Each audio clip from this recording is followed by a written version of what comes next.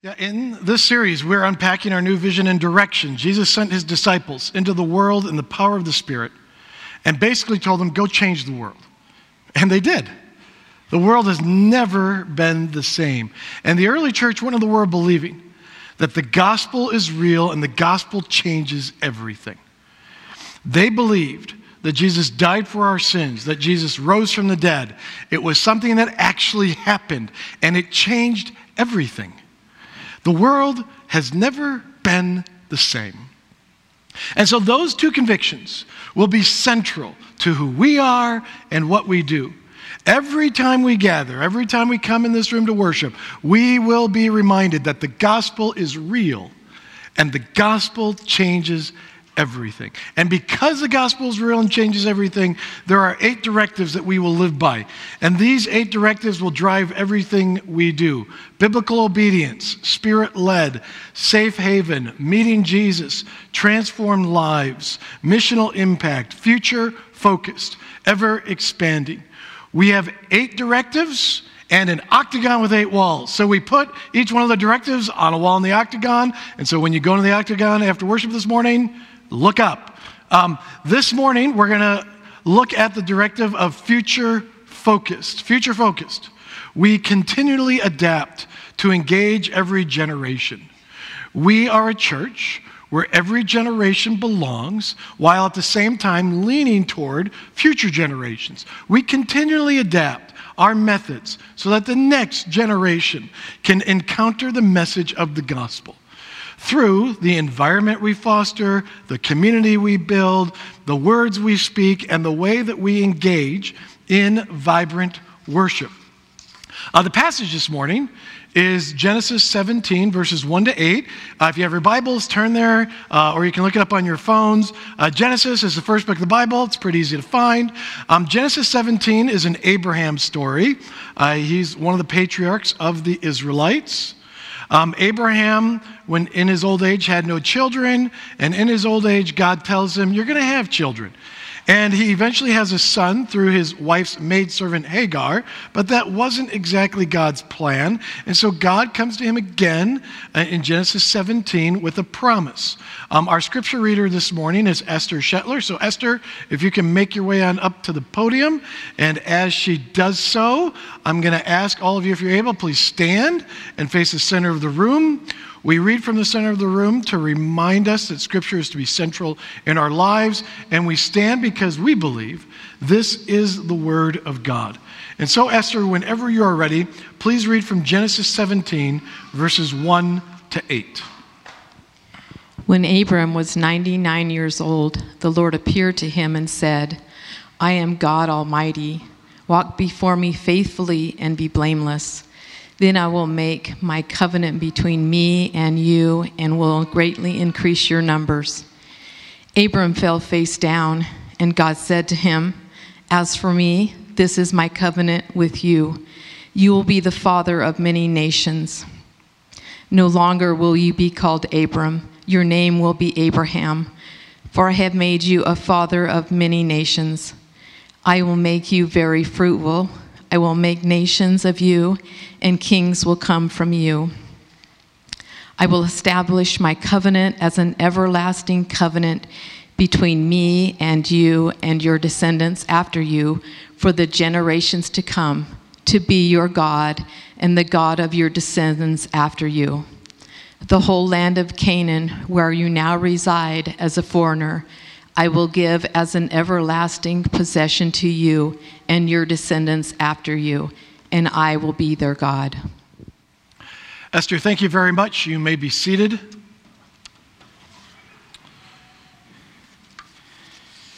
You are never too old to do something amazing. At the age of 62, J.R.R. Tolkien published his first volume of his fantasy series, Lord of the Rings. At age 66, Noah Webster completed his monumental American Dictionary of the English Language. At age 71, Katsuzuki Yanagisawa, a retired Japanese school teacher, became the oldest person to climb Mount Everest. At the age of 72, Margaret Ringenberg flew around the world. At 82, William Ivy Baldwin became the oldest tightrope walker, crossing the South Boulder Canyon in Colorado on a 320-foot wire. At age 85, Theodore Mommsen became the oldest person to receive a Nobel Prize in Literature. At age 88, Michelangelo created the architectural plans for the Church of Santa Maria degli Angeli. Between the ages of 88 and 90, Doris Haddock walked across the United States. At age 94, comedian George Burns performed at Schenectady, New York, 63 years after his first performance there. At age 95, Nola Oakes earned her bachelor's degree. At age 98, she earned her master's degree. At age 96, Harry Bernstein published his first book, The Invisible Wall, 3 years after he started writing to cope with loneliness after his wife of 70 years, Ruby, passed away. At age 97, Martin Miller was still working full-time as a lobbyist on behalf of benefits for seniors. And at age 100, Frank Shearer was the oldest active water skier in the world. There's a goal for you. When you turn 100, go water skiing. That's a great idea. You are never too old to do something amazing. Do you know what all these people had in common? They were all future focused. They didn't look behind at what they had done. They looked ahead to what they could do. Future focused. And when it comes to being future focused, it's good to remember God is future focused. God is future focused. The first verse in this passage should really just kind of jump out at us. But oftentimes, we just kind of quickly read past it. But go back to verse 1. When Abram was 99 years old, the Lord appeared to him and said, I am God Almighty. Walk before me faithfully and be blameless. Now, when I chat with people who are in their 70s, 80s, 90s, I really like getting them to talk about the past. You know, what was it like for you growing up? Tell me about that. Or how did you meet your spouse? Tell me about that. Or what did you do for a living? Or tell me what it was like seeing how the world has changed. I love having them recall the past. That is not what God does with Abram. God talks about the future. God comes to 99-year-old Abram and says, let's talk about what's next. There are some great things ahead for you.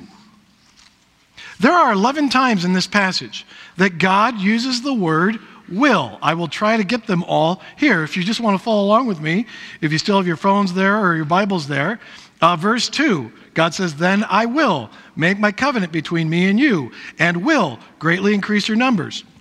Verse 4, this is my covenant with you. You will be the father of many nations. Verse 5, no longer will you be called Abram.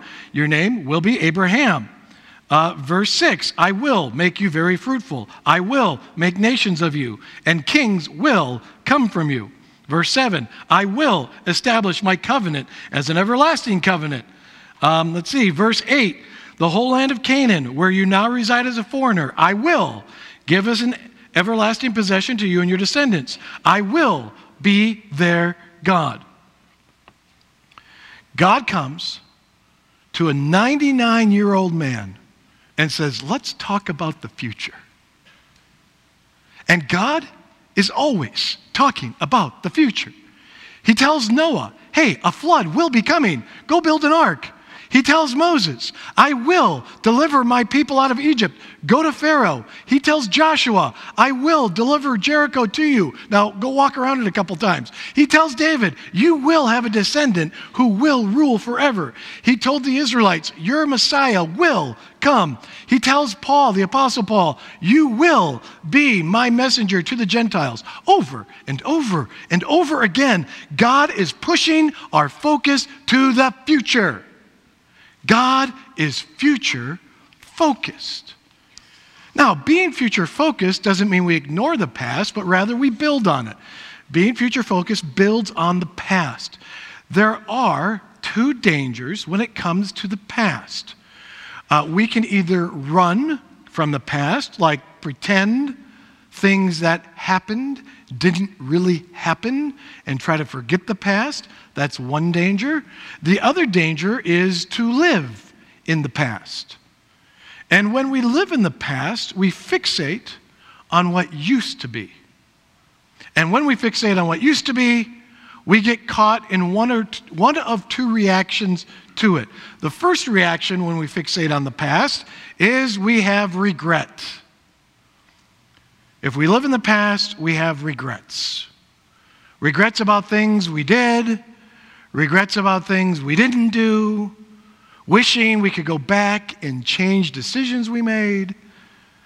You know how God deals with the bad things that we regret? You know what his strategy is? God's strategy for the bad things from our past is forgiveness. And there isn't a better strategy for our regrets than forgiveness. You're not going to go back and change, and you can't make up for it.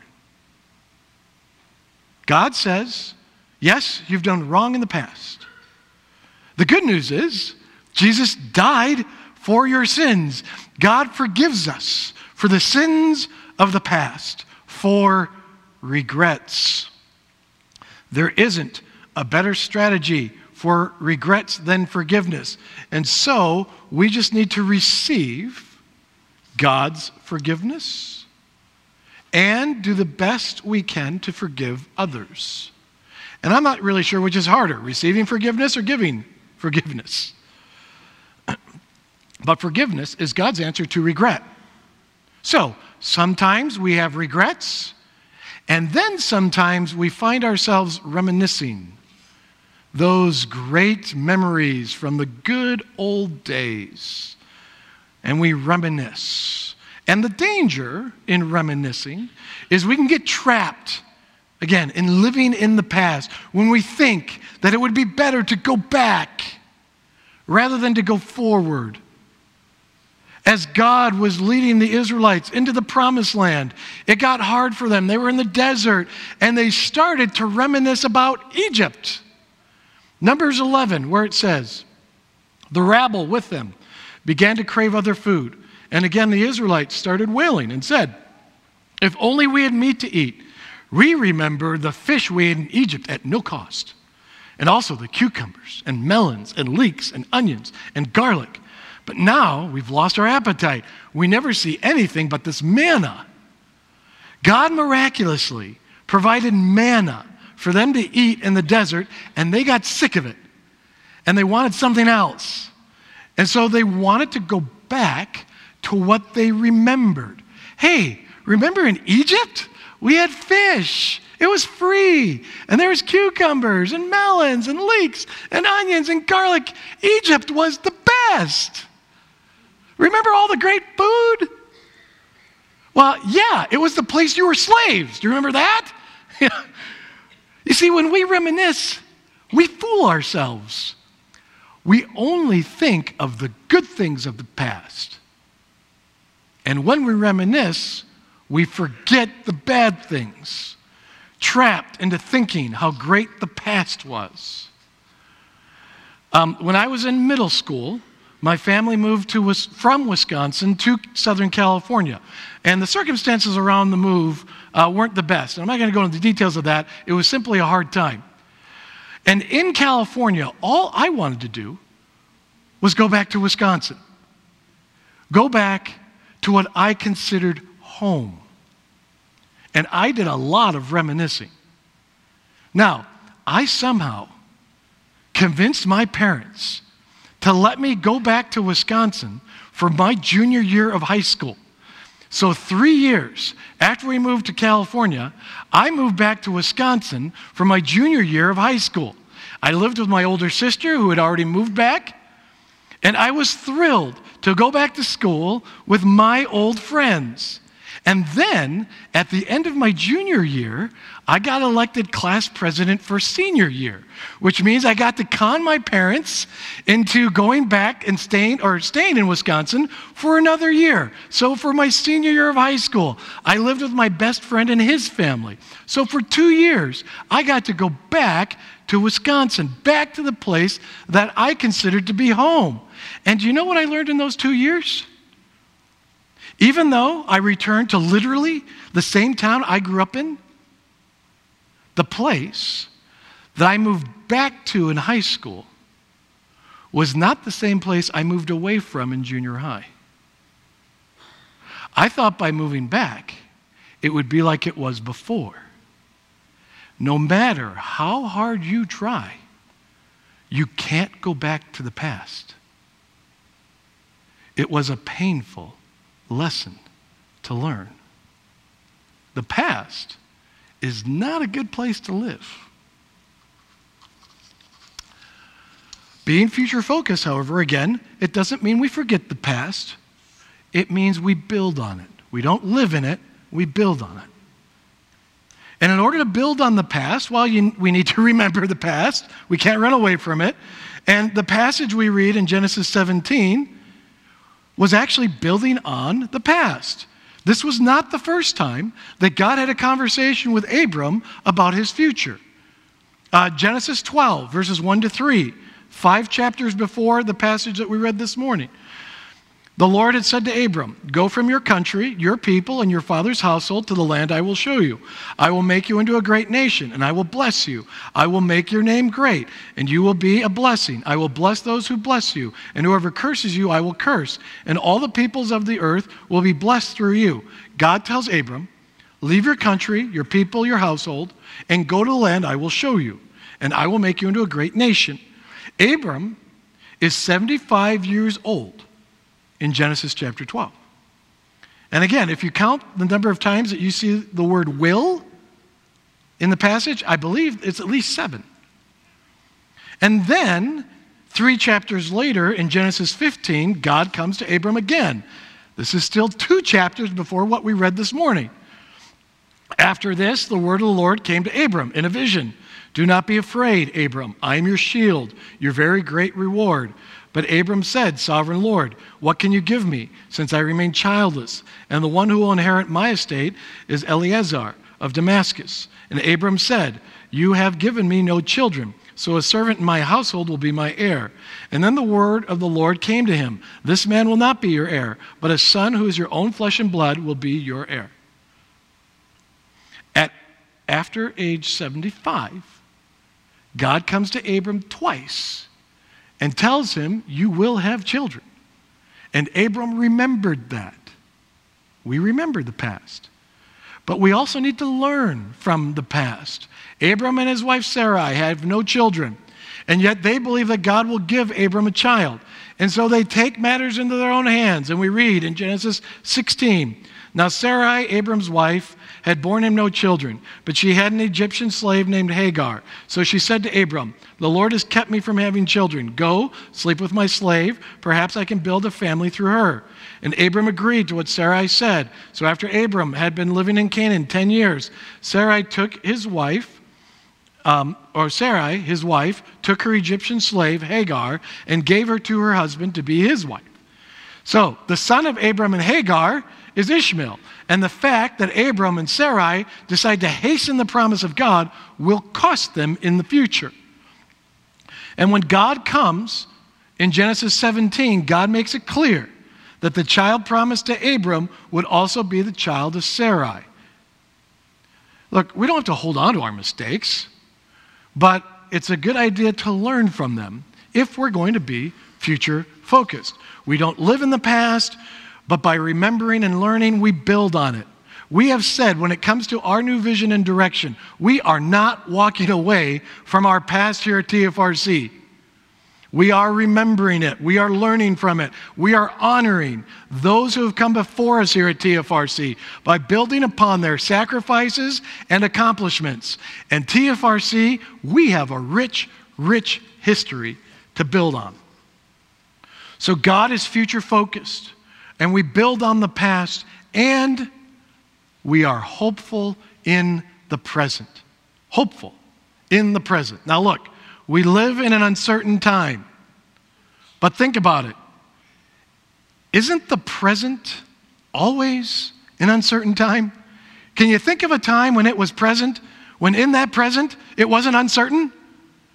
It's the nature of the present is uncertainty.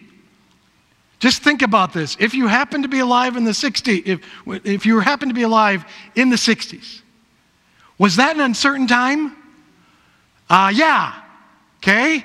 Because in my history class, notice how I said that? In my history class, I read about assassinations and fight for civil rights in the Vietnam War and cultural upheaval. How about the 70s? Oh yeah, there was Watergate and inflation, gas shortages, the Iran hostage crisis. The 80s, oh yeah, the Cold War. President was shot. Space shuttle exploded. There was this war on drugs. In the 90s, our first war with Iraq.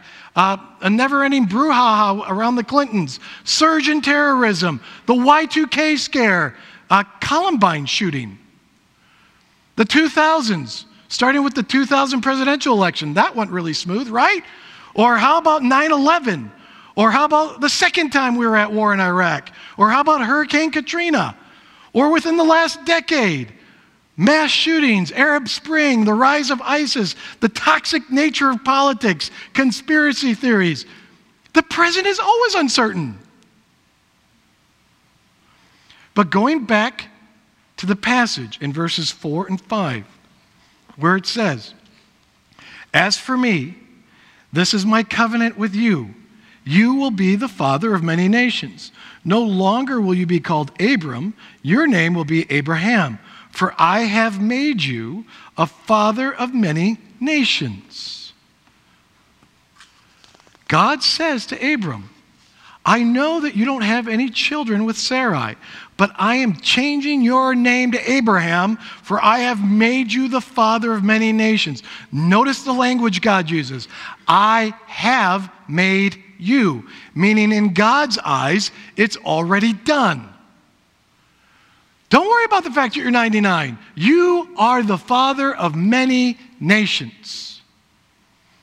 God says to Abraham, no matter what is going on in your present, all of that uncertainty, you can be hopeful for the future. And that is a message that we always need. It's a message for all time. Throughout all of history, the circumstances may change, the details may be different, but the reality, it's the same. No matter what is going on in our present, we can be hopeful for the future. And look, suffering is inevitable. We are going to suffer. But suffering is temporary. It is not a permanent reality. 2 Corinthians 4, the Apostle Paul says, "Therefore, we do not lose heart.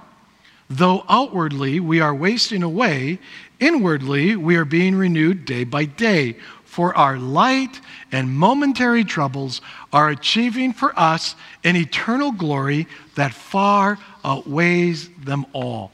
The suffering we go through is leading us to a better place. The process may be and will be painful, but the end goal is worth it. Remember the gospel. Jesus died for our sins. That was horrible suffering. Jesus rose from the dead. That was glorious. And the glory of the resurrection outweighs the suffering of the cross. Our future good will outweigh our present suffering. Our futures will be good. And when we suffer, it's hard to believe that. But that is the strength of our faith. We believe that life can still be good, even when life punches us in the face. Life will often not go our way. It won't go the way we think it should. But that doesn't mean life stops being good. Romans 8:28, we know that in all things, God works for the good of those who love him, who have been called according to his purpose. Do you know what that means? That means your best days are ahead of you.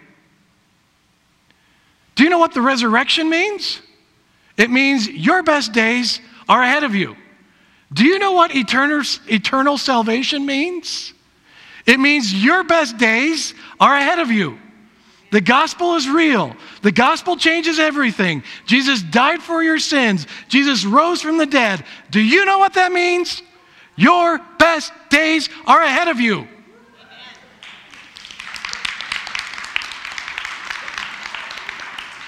And being hopeful in the present does have a generational focus. I love the way that one generation views the next in our culture. We love to complain about the next generation, don't we? You know, boomers came along, and the previous generations complained. They're spoiled. They don't work hard. They think the world revolves around them. And then Gen Xers came around, and the previous generations complained. They're spoiled. They don't work hard. They think the world revolves around them. And now the millennials have come of age. And what do the boomers and Gen Xers say about the millennials? They're spoiled. They don't know how to work hard. They think the world revolves around them. I love it. It's the same thing every generation. Now, for the record, current generations complain about previous generations. So, you know, it goes both ways. It's all good. But being future-focused looks at the next generation differently. Going back to the passage one last time, verses 6 to 8. I will make you very fruitful. I will make nations of you. Kings will come from you. I will establish my covenant as an everlasting covenant between me and you and your descendants after you for the generations to come, to be your God and the God of your descendants after you. The whole land of Canaan, where you now reside as a foreigner, I will give you as an everlasting possession to you and your descendants after you, and I will be their God. Now, I have heard it said, faith is not a sprint, it's a marathon. I disagree. Faith is not a marathon, it's a relay. Today is Reformation Day. Anybody know that? Did anybody know that today is Reformation Day? That is really encouraging. I did not think anybody would raise their hands. Okay? It's Reformation Day, so celebrate that by eating a bunch of candy. Great idea. Now, it is the day where we remember when people like Martin Luther and John Calvin reformed the faith. They looked at the church's understanding of God and the practice of the faith, and they said, we can do better. Now, one of the tenets of the Reformation is reformed and ever reforming according to the Word of God. Reformed and ever reforming according to the Word of God. In other words, we look at our understanding of God and the practice of our faith, and then we look at the Word of God and we ask, how can we do better? October also marked the 45th anniversary of TFRC. And TFRC has always been, as long as I've been a part of it, a future-focused church, always working to do better with the faith that we've been given. And TFRC has a rich history of being future-focused. And we will take that history and build upon it. Faith isn't a marathon, it's a relay. We receive the faith from those who came before us, and we will build upon that faith given to us and hand off the faith to the next generation, trusting that God will use them to do better. Now, I want to go back to something I said earlier and just want to pose a question to you. Do you believe that your best days are behind you or in front of you? Do you believe that TFRC's best days are behind us or in front of us? Now, there are a number of things that I could point to that TFRC is doing to be future-focused. You may have noticed a new building going up, okay? That will be used for future generations of kids and young families. We have started a young adult ministry, a new young adult ministry, where there are multiple opportunities for young adults to plug into TFRC. When we think future focused, we often think of kids and young adults, which is very true. However, I want us to remember every life stage has a new generation. Every life stage has a new generation coming. There's a new generation of young families coming. There's a new generation of empty nesters coming. There's a new generation of Young at Heart, which is our chronologically gifted group, coming. Okay? I've shared this with our Young at Heart group about how there's a new generation of Young at Heart coming. And one of the things that the leadership team is working on is how to reach that next generation of Young at Heart life stage. And there are unique challenges in reaching that group.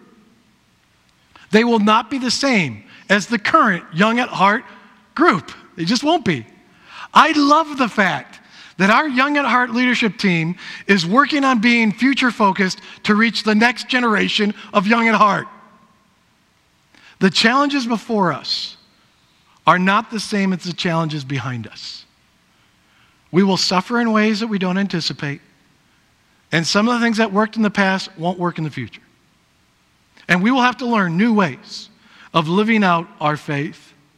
But make no mistake, God is future focused. He is at work in us and through us. He is working all things out for the good. Our best days are still ahead of us. And that is our confidence for the future. And it's why we will be future focused. Please pray with me.